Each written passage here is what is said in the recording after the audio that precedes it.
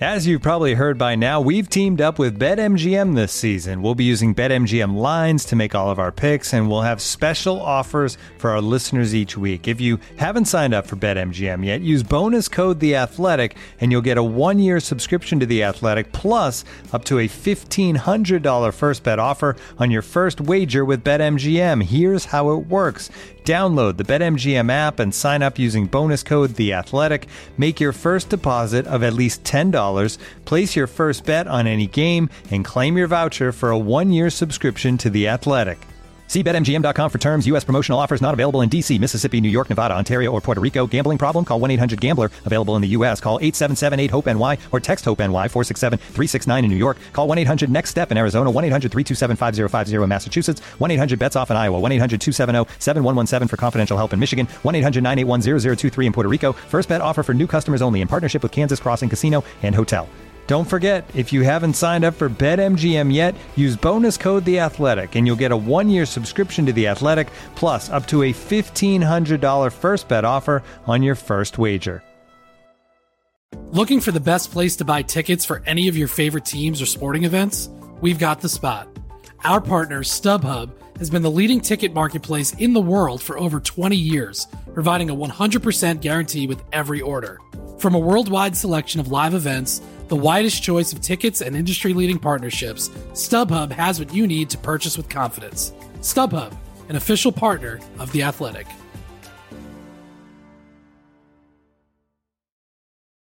So my brother works on Wall Street doing something about interest rates for global transactions or something, I don't know. Whenever he starts talking about whatever the heck it is he does, my eyes start glazing over before they start rolling into the back of my head. So whenever that happens, I steer the conversation toward the Mets. The only thing he can get as worked up about is economic policy. If you're like him, just as likely to rant about your team's closer or manager as you are to rant about the Fed chair or the Treasury Secretary, have we got a deal for you. The economy is opening up, ready or not, and with it, the world of sports. Stay ahead of the curve on both fronts with the unparalleled knowledge and reporting of world-class news desks, covering developments across finance, economics, technology, and sports, often in the same story.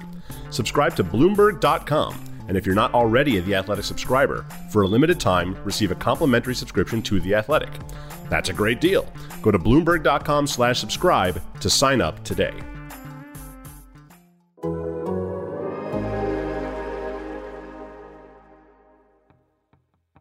It's not about me. I'm only here for a minute, and I know that I can't fix it. I can help even just a little bit. Won't you let me try? Hello, welcome to our Laz and Powers. This is Scott Powers with Mark Lazarus, both of The Athletic. Mark, hello. How you doing, Scott? Good. How's the new house treating you? It's empty so far. I'm literally sitting in my car in the driveway because the carpet cleaners are there and they're very loud. So hopefully soon I will be able to actually live in it. About a week away from that, though. Nice. Well, congratulations. Thank you. It's weird. We don't have as much to interact about on Slack or elsewhere these days. It's a little strange not to have as much interaction with you. Well, we talk about our car shopping and home shopping and girl dad life. You know, the usual. Yeah. I freaked out the other day. I couldn't find my title to my car, and then I wasn't sure how that works, so I took apart my entire home office, and then they said I could just come in, and as long as I had some kind of paperwork. So yeah, it was. I got my car. But I freaked out last minute. It's amazing to me that we live in the world, and it's cliche to say, but it's 2020. We put a man on the moon, 50 years ago now, and we did the closing on the house on Friday, and I had to sign in ink on paper like 95,000 documents. Like, how is this not all electronic yet? Who is taking all these papers? Then they went and they photocopied every single sheet of it to give me a copy of it, me and my wife a copy. So there's just this giant stack of papers, and where's it going? And who's filing it? And how are they going to find it if they need it down the road? And how is this not all done on computers yet? What are we doing here? I don't know. The car dealership, when I went in to get the car, had me. They're like, "Oh, we're just going to start doing the e-signing," but he's like, "We're also going to do the paper one just in case the e-signing doesn't work." It's like, well, what's the point of this? So it's just ridiculous, and I got to do it again in a week and a half when we sell our house. So fun. So we had an idea for today. We'll see how this goes, but basically, it was role playing if we were the Blackhawks hockey ops and I guess whoever else involved in it, but to talk about the offseason and kind of probably what Stan Bowman and company are trying to go through now, planning for this offseason, planning the future of the organization. And so I guess I'm not really sure. I don't. If you want to create an accent, or how do you want? I could do the Stan Bowman monotone and like filibuster every answer for like 45 minutes. The guys, like it's always weird with Stan Bowman because he's really a good quote actually, but he says so many words that it's hard. You have to like go in and find the right ones. He always has something interesting to say, but he says it in so many words. He'd be a great senator because he filibusters you. Like, oh, I got 20 minutes to sit down with Stan Bowman. This is great. I'm going to get to 4 questions because every answer is so nuanced and detailed, which is a good thing, but it's also a bad thing because you can't get to all the things you want to talk about. I was thinking about what the direction should be, and I think if I'm the Blackhawks, like I don't project this being a cup contender next year, right? I don't know how you could, realistically say that. No. But what are you? What are you playing for next season? Are you playing a long game here, or are you still trying to squeeze out one more cup run in these next 3 years while you have everybody under contract? That's the big question. What's crazy, last offseason still just befuddles me. Like, they added Maatta and DeHaan, and then you added to Keith and Murphy and Seabrook, and all of a sudden you had 5 defensemen that are all signed through 21-22. Like, you knew that the youth was coming on, right? And at some point, Mitchell and Boquist, these guys are supposed to be here, but you've brought on so much salary and so much term. Like, I think that's the biggest obstacle of the near future is even bringing in young guys to. Yeah, I don't know. Like Seabrook, like you don't know where he's at, but you can't really do anything with his contract, and yeah, even those other 4, like you can buy out Maatta now, but Maatta was your best defenseman in the playoffs. You know, like over the last, I was looking at the January 9th is when Colleton went to Cuckoo and Maatta, and over that span, they were the 2 best defensemen, and they didn't get as many minutes, but their minutes were 5-on-5 was pretty comparable to everyone. They were by far the 2 best defensemen, and like you could easily let those 2 guys walk, and you give Mitchell and Carlson those guys minutes, but I'm not sure it's really gonna fix what's the issue. Like ultimately, you may take a step back if you get rid of Maatta and Cuckoo. Well, you know what happened last year? You know how in tennis sometimes you get stuck in no man's land where you're not at the baseline, but you're also not up at the net. You're kind of caught in between, and you don't know what to do, and you basically can't do anything because if they give you a volley shot, you're not really close enough to get to it. You're going to wind up hitting in the net, and if they hit it to the baseline, you're not going to be able to get back to it. That's where the Blackhawks were last year. They had that really good second half of the season where they played the second half of the season at like 100-point pace, and I think Stan Bowman knew that his job was tenuous at best, having fired Joel Quenneville and brought in the new coach, and things were going well. He thought, I don't have time to sit here and wait another year or 2 for these young guys to get in. I'm going to try to win now. And that's what Robin Lehner was, and that's what Olli Maatta was, and that's what Calvin DeHaan was. It wasn't the right decision in the big picture, as we're seeing now, because now they're hemmed in. But at the time, he was thinking about the 2019-2020 season, and I don't think he was thinking much beyond that because he was GMing for his job in a lot of ways. And the team did play very well the second half of the season. He was thinking that it was going to pick up where they left off. They most certainly didn't. They were a bad team in October and November, so it didn't work out. But I think that's what happened last year. So this year, you got to pick it. Are you at the net, or are you on the baseline? Are you playing for the 2020-2021 season, or are you playing for 3 years down the road? That's the decision the Blackhawks front office has to make. I think you're playing for 2021 or 2022. Like the way that I look at everything, the contracts and everything, you can't move Kane or Taves at this point. Like their contracts are too much. Like no one has cap space. I think you should ask Duncan Keith what's your appetite for? Like, do you want to be part of this, or like I know Keith wants to play until he's 80 years old, but like you probably have a realistic another 5 years in you, maybe one more contract. Short term. Like, where do you want? And at this point, maybe do you start talking with Seattle? Like, what would we have to give you to probably, take Brent Seabrook in that expansion draft? Like, where's that at? Because, like, if 2 years from now, like, if next year you're playing Mitchell and Carlson and give them a lot of ice time and you're freeing up those opportunities, And then a year from now, like if Seabrook's no longer on the books, and if Keith's no longer on the books, and I imagine they maybe walk away from Saad too when he's UFA. Like all of a sudden, you have a chance to, if you have some cap space, and as long as the NHL's in the kind of financial landscape, some teams are really going to be up against it, and the teams that have cap space in the next few years can really make some dents because people have to take shorter contracts, but also other teams are going to be up against it and probably trying to make some trades that'll probably be more beneficial to the team they're trading with. So I think if some way that if you can give those young kids more ice time again for another year, maybe take your lumps, bring in Crawford for a 1 or 2 year deal just so that it's somewhat respectable still, but really give those ice time to those young kids and then start trying to figure out a way to step away from some contracts that create some cap space in the next couple of years. I mean, Seattle really is the only realistic option for Seabrook, right? I mean, you're not going to be able to trade him straight up to somebody. But a team like Seattle that's going to have a ton of cap space to play with, obviously starting from scratch, no huge contracts on the books, they can maximize that leverage by saying, all right, yeah, we'll take Seabrook. He's sort of a local guy. He'd probably want to come here, not too far from his home in, British Columbia. All right, but what's it going to take? We're going to want one of your top prospects, or we're going to want a first-round draft pick, or we're going to want this, that, and this in order to make it happen. What if they say we also want Alex DeBrincat? I mean, I don't know, how drastic a step are you willing to take in order to move Brent Seabrook's contract? That's the question the Blackhawks have to ask themselves. What are they willing to give up? They gave up Teuvo Teravainen to get rid of just a year of Brian Bickle. What's it going to take to get rid of 4 years of Brent Seabrook at a much higher cap rate and a much more deteriorated player at this stage of his career? It seems almost impossible an ask to what would get Seattle to take that off your hands. But at the same time, when you're a young expansion team and you're putting together a group of players, you need some kind of voice in the room, right? You need that leader to stitch it all together. Brent Seabrook checks a lot of boxes for them. And if he's healthy coming off these surgeries, he's still got a couple of years left in him. Maybe it's possible, but Seattle's not going to do it out of the goodness of their heart. It's going to cost the Blackhawks a lot. Yeah, I probably don't want to give it a first rounder because you probably project this team to probably struggle again next season if you're looking to play young kids again. Like you could be a top 10 pick again next season. Maybe you're eating some salary. Maybe you're throwing in some prospects.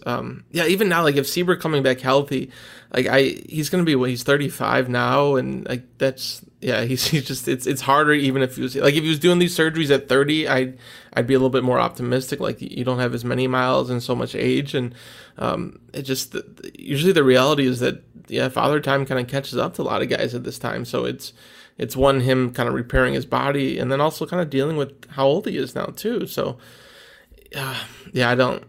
I guess. So that's step one, is figure out where the heck you are. Are you a team that's trying to win now? And the problem is the Blackhawks keep convincing themselves that they are a team that's trying to win now when they shouldn't be. They should be playing a longer game. But I think that they still think, well, we can make the playoffs next year. We made this postseason tournament. Hey, we beat the Oilers in the series, and they're going to try to make the playoffs next year. They're not going to take a step back. They're not willing to do that. I don't think Stan Bowman's willing to do that. I don't think Rocky and Danny Wirtz are willing to do that. They want to win now. They're not going to win the cup, but they can make the playoffs. And you make the playoffs, hey, anything can happen. That's going to be the attitude. That was the attitude coming into this season, and that's going to be the attitude coming into next season. So let's say that's the case. All right. We take a look at the big picture. We try to figure out what options we have with Seabrook. We talk to Duncan Keith. The most pressing issue, more immediate issue, thing you can actually, in your control, it's got to be Corey Crawford, right? Mm-hmm. Yeah. So what I heard is they were going to offer 1 year a little bit over $3 million. If Crawford, that's Cam Ward money. Yeah, it's a different world, huh? From what Crawford said on his call recently, it seems like he knows the Hawks are up against it, and he's willing to take some kind of discount and maybe even a couple of years. If I'm him, I'm still negotiating a little bit, right? Like, whatever the Hawks come in at, it's probably not what they're willing to pay you. So, you want to help out the team, but at the same time, you guys look out for yourself with some bids. So sure. I think maybe it gets closer to 3.5 for a year or two. I think for Crawford, the biggest thing is going to be getting a second year out of it. Yeah. If he can get 2 years at 3.5, I think he'll take that. If it's 1 year, he's probably going to want 4.5. So I think if you're Crawford again, he wants to win, right? At this stage of his career, that's all he cares about. Is he wants to win. He wants to play a lot and he wants to win.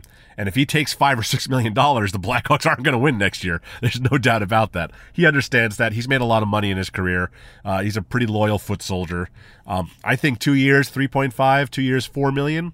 I think that's where they're going to wind up, and I think that's really good deal for the Blackhawks either way. I mean, that's under market value, certainly, for a guy who's still a world-class goalie. And then it comes up to RFAs. It's the main ones are Strome and Kubalik. I think with Strome, it probably sucks for him, but I think the Blackhawks... You got to play hardball. You got to play hardball. You got to qualify him, and, he's not going to sit out. He's not going to go play elsewhere, doubtfully. This is what the rules are, and unfortunately, for you, that... we're so far up against it that we got to qualify you and for 1 year, and then a year from now we'll have a longer conversation. But I know the Marcus Kruger deal, right? The Marcus Kruger handshake agreement, right? Yeah, maybe. Where you say, "Don't worry, don't be mad at us. We'll take care of you next year."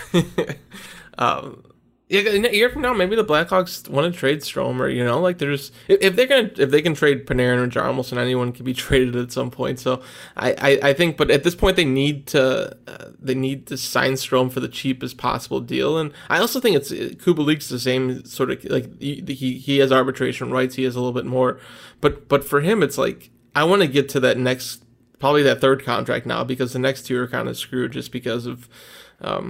Just what the NHL is. So you want to be in a position where I'm becoming my third contract's coming when the NHL is probably coming back to life financially. So maybe they convince him to take 2.5 or so. You think that would be amazing for the Blackhawks. So you get Crawford at 3.5 and Kubalik at 2.5 and Strome at 1.5, whatever the qualifying offer is going to be, even less than that. Oh yeah, it's less than that. Yeah.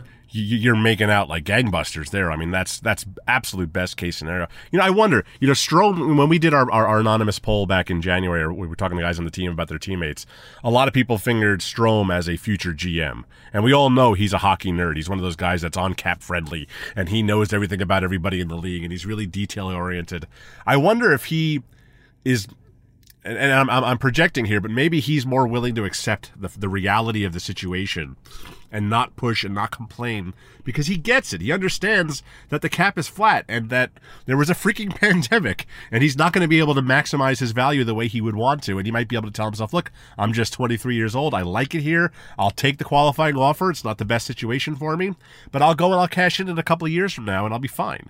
If anyone's going to be willing to do that, Strome strikes me as the type of guy that would understand it the most. You know what's interesting is I was looking at, when I was trying to do some research about Cuckoo and Mata, and they had really, their expected goals and all the numbers are really good from January 9th on, and Strome was I think it was right. The most consistent play after them was Strome from an expected goals percentage.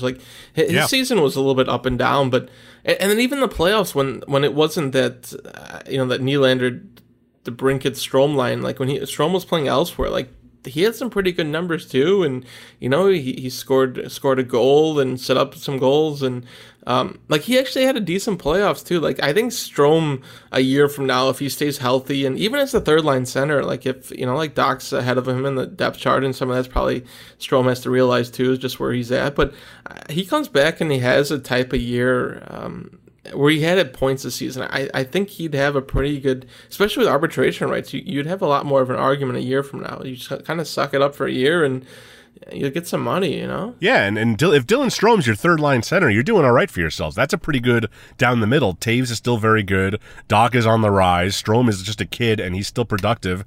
When he's been at center, he's been productive. He was not productive on the wing, so you keep him as your third line center. You need 3 scoring centers, and you'll have them. So I mean, it's if you get Dylan Strome at what the league minimum is going to be $1 million next year, that's about what his qualifying offer is going to be. I mean, you can't do better than that if you're the Blackhawks. That's a whole lot better than having David Kampf as your third line center. If you have a third line center of Dylan Strome at that money, at this stage of his career, you're playing with house money, and that's what the Blackhawks need. They need to maximize every penny because they have so few to give. So Crawford, if he gives you a little bit of a discount, and Strome has no options, he has to take the qualifying offer, then you give Kubalik what you give Kubalik on the bridge deal, you can make this work. You got to bring Cuckoo back. He proved to be the ideal number 6-7 defenseman. the problem is that you're just bringing back the team wholesale, adding Ian Mitchell and Pius Suter. Is that enough to make this team go from 6 points out of the playoffs to comfortably in the playoffs? Well, let's take a quick break here. We'll hear about one of the Athletics' newest shows. This is the Athletic Football Show. I think every football season's a big challenge in one way or another. Introducing the Athletic Football Show, an all-new podcast with me, Robert Mays, and a team of world-class NFL writers and analysts. We'll feature expert guests and our plugged-in beat writers from around the league. What Patrick Mahomes did in the last 9 minutes is just absurd. You can subscribe now to the Athletic Football Show on Apple Podcasts, Spotify, or the podcast provider of your choice. And stay with us all season long as the Athletic brings you what matters most in today's NFL. Yeah, and that's the question is like, if you're bringing back everyone with a few new pieces, like how much are you changing this team? I still think that there's some of, like, it's altering some of the pieces. Like, I don't think Boquist and Keith made a lot of sense, you know? Like, it's, the numbers just, they ended up being on the ice a lot of goals against, and a lot of it's probably Boquist. I mean, he's still defensively, he doesn't grasp a lot of it, and he's really young, and that's been his weakness too, so he hasn't probably taken it further enough steps. So I almost think that Keith and Mitchell, like, I think Mitchell's more defensively sound.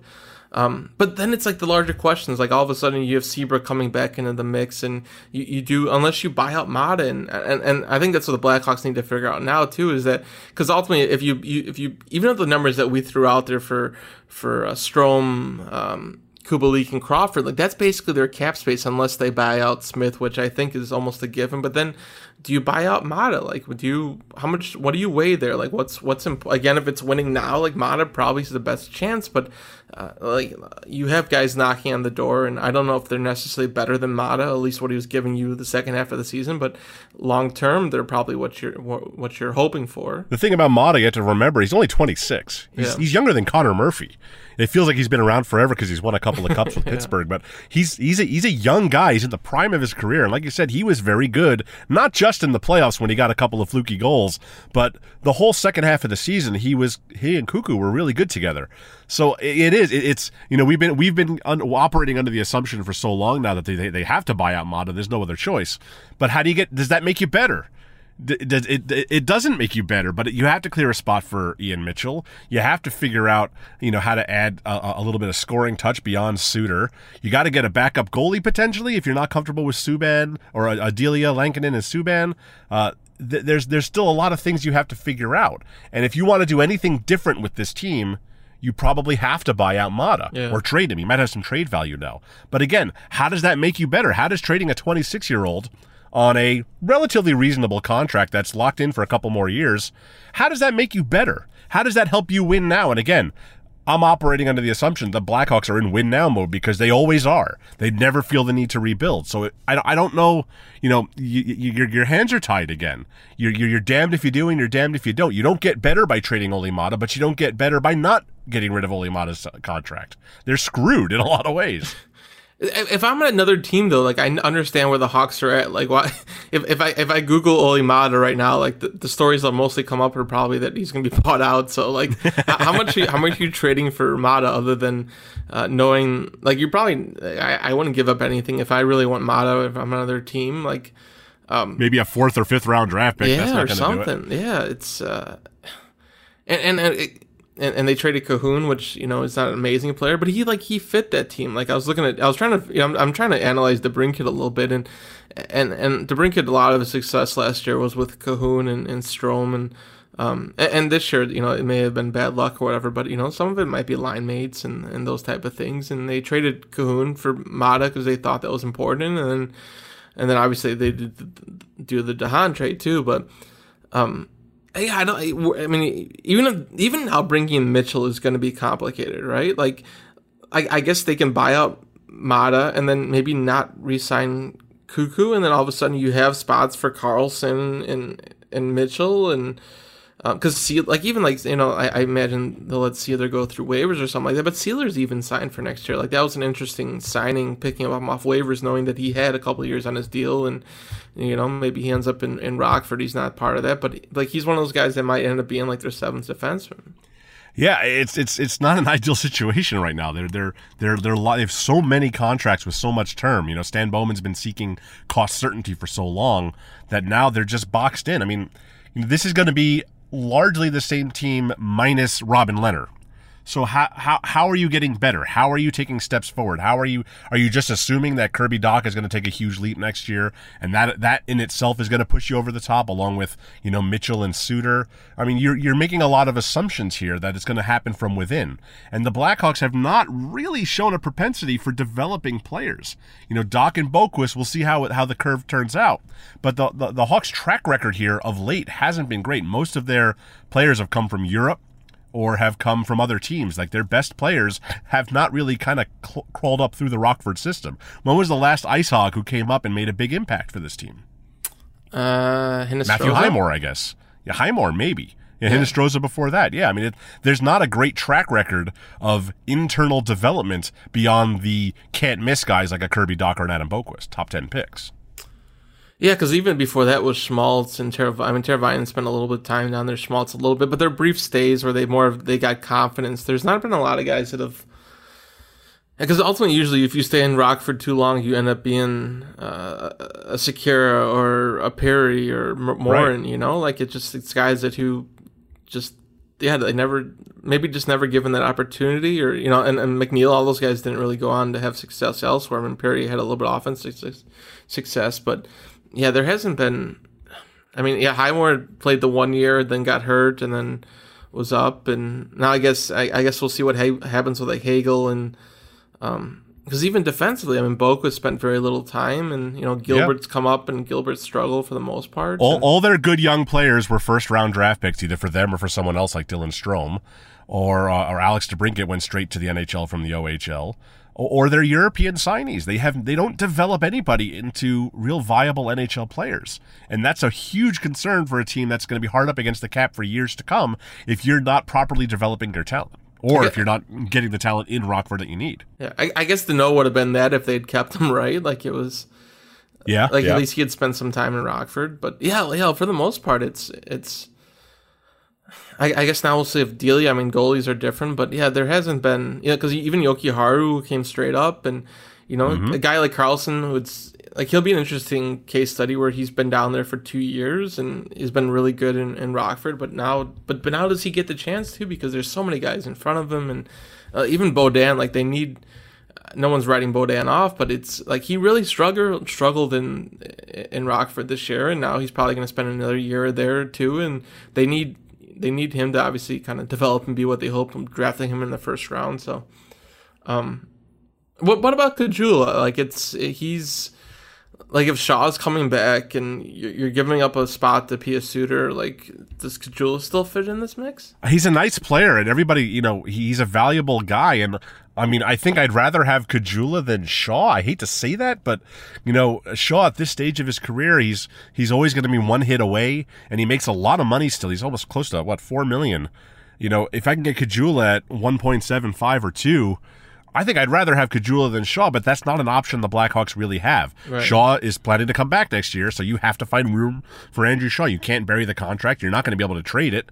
You can't buy it out, probably. So you're looking at, is Drake Kajula a redundancy, or is he a backup plan for the inevitable when Shaw gets hurt again? It's a tough decision, because I'd rather have Kajula. He's younger, he's faster, he has some offensive pop to him. He has worked well with top lines and bottom and fourth lines. He is a more versatile, useful player than Andrew Shaw at this stage of his career. But Andrew Shaw is the bigger contract. He's going to play if he's healthy. So I don't know. I mean, can you realistically re-sign Kajula if he's just going to be a fourth line guy? Is it a necessary signing? So off the roster that finished the playoffs, who? Well, I guess Nylander sat that last game, but I mean he's probably penciled in. Who? You bring in Suter, he replaces one person. Shaw replaces a second person. So even off of, and then this is assuming again Zach Smith's bought out because there's really no spot for him. And I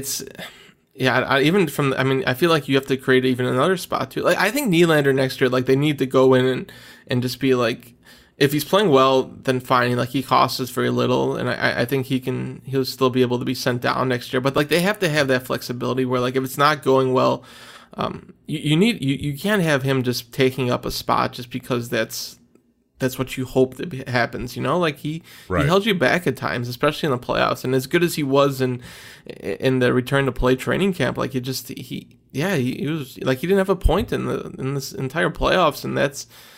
Yeah, I don't know. I feel like they penciled him into such a large role last year. Like you can't really do that again next season.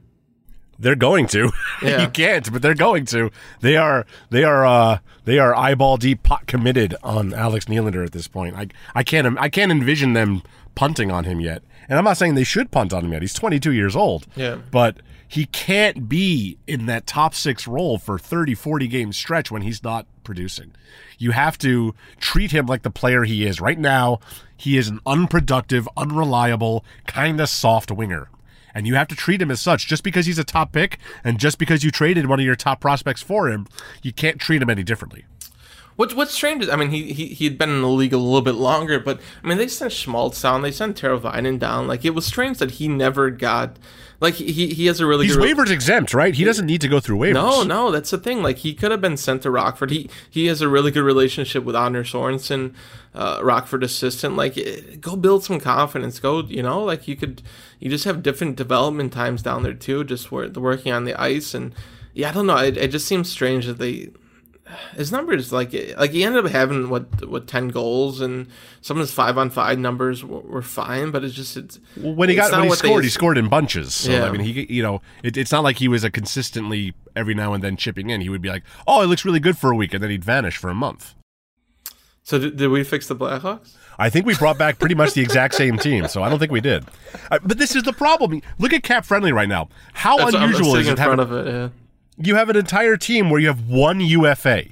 It's Corey Crawford, the guy you need to re-sign the most. Even you go into the prospects. I mean, Anton Vadin, Joseph Cramarosa, and TJ Brennan. They traded Gustafsson and Leonard, so those two would have been on there. Well, yeah, that's true, but that's because they were sellers because they weren't very good. Right. They have a team that is locked in, a team that is stuck in the middle, running in place, and unfixable. Like, I don't think you can fix the Blackhawks right now. It's not realistic, especially in a flat cap world where nobody has space to take on any assets. There's no Arizona Coyotes coming to the rescue to take a bad contract off your hands. This is what the Blackhawks are, and this is what they're going to be. My guess is that they're going to be similar, slightly better, and I think then if they're in the same spot next year, like it's like Saad's someone they can sell at the deadline, and I think you have that conversation with Keith, and you need to talk to Seattle about Seabrook, but I think Saad will be interesting because I don't like, he hasn't been bad. I mean, he probably hasn't been what the X hoped for, but he was probably one of the better players in the playoffs too, but he carries a lot of salary that's going to be expendable here. Where they're still locked into a lot of guys for another season, so I wonder if he, whether they maybe they look at trading him this offseason, or certainly if things aren't going right next year. He is the most tradable guy you have. I mean, he's on an expiring contract. He's a very good player. He's a 2-time Cup champion. Brandon Saad has value, and he has been very good even when he's not producing. We all know how good he is overall. But again, does that make you better? What do you do with that $6 million? Are you going to go out and get Taylor Hall?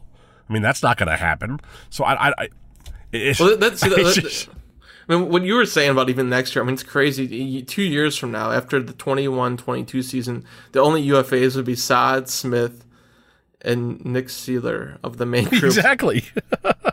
Like this is what Stan Bowman wanted. He wanted cost certainty, and he got it. And I'm not sure it was the right option. I think, I always say I'd love to see the NHL go to more of an NBA model where you sign everybody for 1 or 2 years at a time, and you can constantly kind of change your philosophy every couple of years and it would empower the players. But the players don't want that. The hockey players want stability. They want long-term deals, and NHL GMs want cost certainty. And this is what you get. You get very little upward mobility in the standings. You get stuck As you have your elite teams and you have your shitty teams, and then you got teams like the Blackhawks that are just kind of there.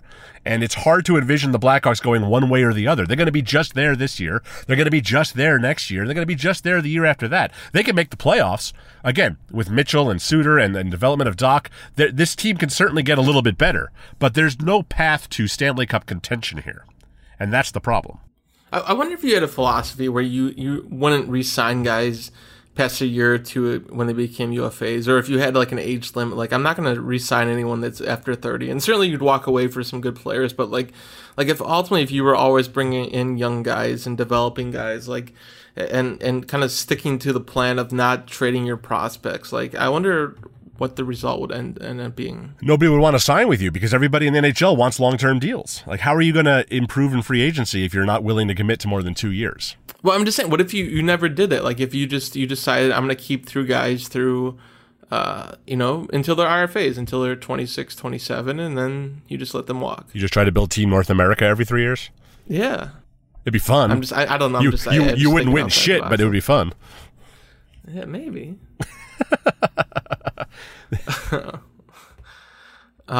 So you're going on vacation for a few weeks, and then I'm going to go on for vacation for a few weeks. And by vacation, I'm going to be driving back and forth, moving boxes.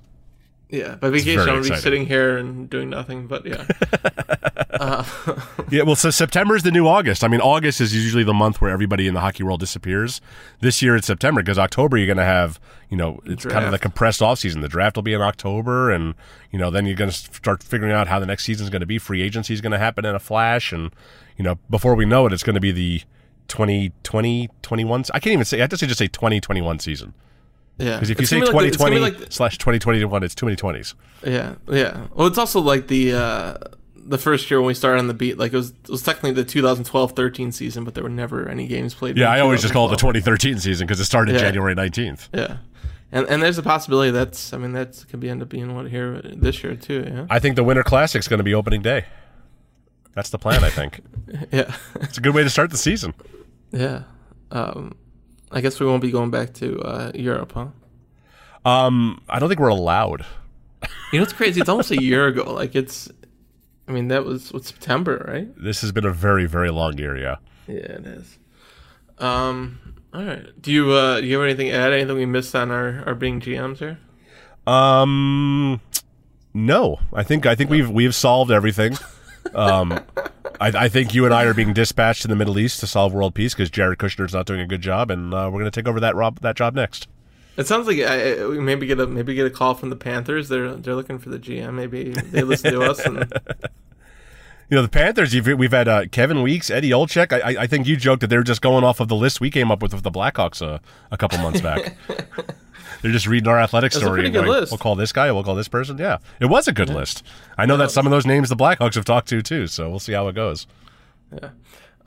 Cool. All right, well, enjoy your moving. Yeehaw, baby. Yeah, call me if you need help, but don't call me. Yeah. Yeah. Once you hit 40 years old, you're not allowed to ask your friends to help you move. That's the rule. Yeah. Yes. Or pick you up at the airport. Joke that I think you still have to offer just because, but you just hope the other person's not an asshole, right? Right. For Mark Lazarus, I'm Scott Powers, and this is Laz and Powers. Talk to you soon. I can help even just a little bit. Won't you let me try?